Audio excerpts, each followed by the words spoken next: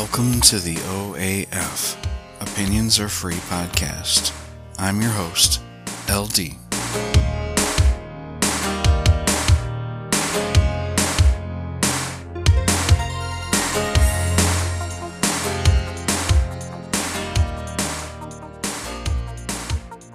I made an old family favorite meal from when my brother and I were kids today. We called it goop, and that's the sound it makes as it leaves the serving spoon and hits your plate. It's a rich concoction of hamburger, onion, mushroom soup, mac and cheese, and spices. I think every family has their favorite treasured meals, and that made me think about why I love music so much. It was a trip down memory lane. I grew up with the Beatles. Elvis had already made his mark, and the British invasion was in full swing in the mid-60s. Everyone had their favorites, of course. From the Beatles, I Want to Hold Your Hand, Help, Sgt. Pepper, and there were those who liked the Rolling Stones. Honestly, for me, my real appreciation for music in general came when I realized I could be affected not only by the lyrics, but by the melody or the musicality itself. I was young. I had a lot to learn. I later learned that I'm more drawn to music in a minor key, so pop music really isn't for me, but I stray from the story. Rubber Soul by the Beatles, songs from Donovan, and a score of other mainstream artists allowed me to see something different in the music than just something to tap your toes over. I liked different songs. Later, when I was around 10 and 11 years old, we moved to a small neighborhood where, luckily, a bunch of ex-hippie types were living. At first, my parents were kind of leery of them, a little nervous. But, people are people, and you're friendly, they're neighbors, and they'd come over, and, they'd talk and invite us to come over to their place, vice versa. Back then, my dad was more of a Conway Twitty kind of guy, and Mom's the one who liked tapping her toes. But for me, something odd happened one day. Now, I had a portable tape recorder with a built-in AM/FM radio. I could record music that I liked, and I would play that poor thing repeatedly until the tape would break. One of our new neighbors and his wife came over to talk with my mom about having Mom and Dad come over for a welcoming party. Dave, the neighbor I'm talking about, had been listening to my music while talking with my mom and knocked on my bedroom door. He stayed in the doorway, and I turned off my tape. I apologized if it was too loud, and he said, "No, don't worry about it." He says, "I was listening to your music. You have some pretty interesting stuff there." Now remember, I'm 10, 11 years old. Coming from an adult, that was a huge compliment and a bit of a shock. At first, I thought he was messing around with me. He said, "If you have another tape, would you mind if I recorded some stuff for you, and you can listen to it and tell me what you think?" I only had 3 cassettes, but I sacrificed one, and he said, "I'll have it made for you when you come home from school tomorrow." I still thought he was kidding me, but when I came home from school the next day, David was sitting in the living room with a cassette in his hand. "Here you go," he said. "Won't bother me if you don't like this, but I really hope you give it a fair shake." So I said thanks, and didn't want to be rude, but I asked if it was okay if I went and listened to it right then.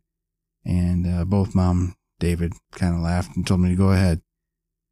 Now, I didn't want to listen to the music with a little crappy speaker on that recorder, and we didn't really have great headphones either.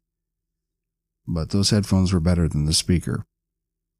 On side 1 of the tape, David recorded Pink Floyd's Metal Side 2, and then part of side 1. On the flip side was the rest of side 1, 2 songs from the Moody Blues from their Every Good Boy Deserves Favor album, and those were the last 2 songs from the second side. Now, somewhere in that 60 minutes, which is 30 minutes per side, I had realized that David had gifted me with something that I had unconsciously been looking for. When I was done listening, David had already gone back home. I asked Mom if it'd be okay if I ran across the street and talked to David about the music. She gave me permission, and I raced across the street and knocked on his screen door. Now, his front door had been wide open, and I saw him stand up from a chair near what looked like a freaking spaceship control panel of a stereo system, and he came over to the door. He already had a big grin on his face, and he started laughing. He says, "I can tell already that you liked it." I said, "I love this," and maybe I said it a little bit too strongly, but then I asked, "You got any more?" And that was my introduction to music outside of the mainstream. Like Goop, I still enjoy listening to the Beatles, Donovan, Iron Butterfly, Uriah Heep, and yes, Pink Floyd, Emerson, Lake and Palmer, Genesis with Peter Gabriel, and many more. They're like comfort food sometimes. I still know all the words, I know all the change-ups in the music, and I know when to brace for those power moments in the song.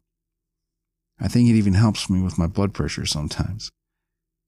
And finding something that holds a memory that you can enjoy for the rest of your life is a treasure, and the music I've come to know and appreciate over the years has certainly been of considerable personal value to me.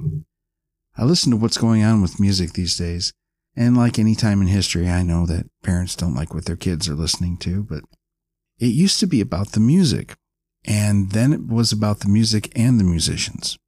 Now it just seems to be about personalities, because digitally, even I can sound good singing, and we're not going to prove that theory, but rest assured it's possible.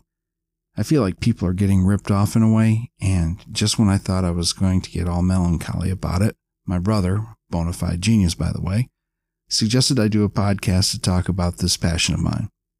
Now, he may be a younger brother, and he might be a genius, but I'm not dumb either. I knew he was correct, and I knew that this could be one small way to reinsert something different into the world of today. Frankly, a lot of the music I was listening to back then was trying to envision our times now. Some got it right, but I still don't see any flying cars or spaceships flying to Mars yet, at least with people on it. But our time here on Earth is still young. My suggestion is, go make whatever comparative meal your family loved when you were a kid.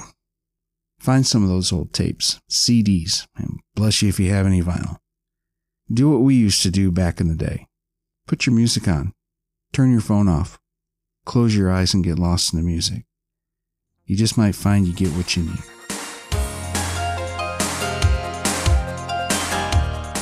Thank you for listening to this OAF podcast.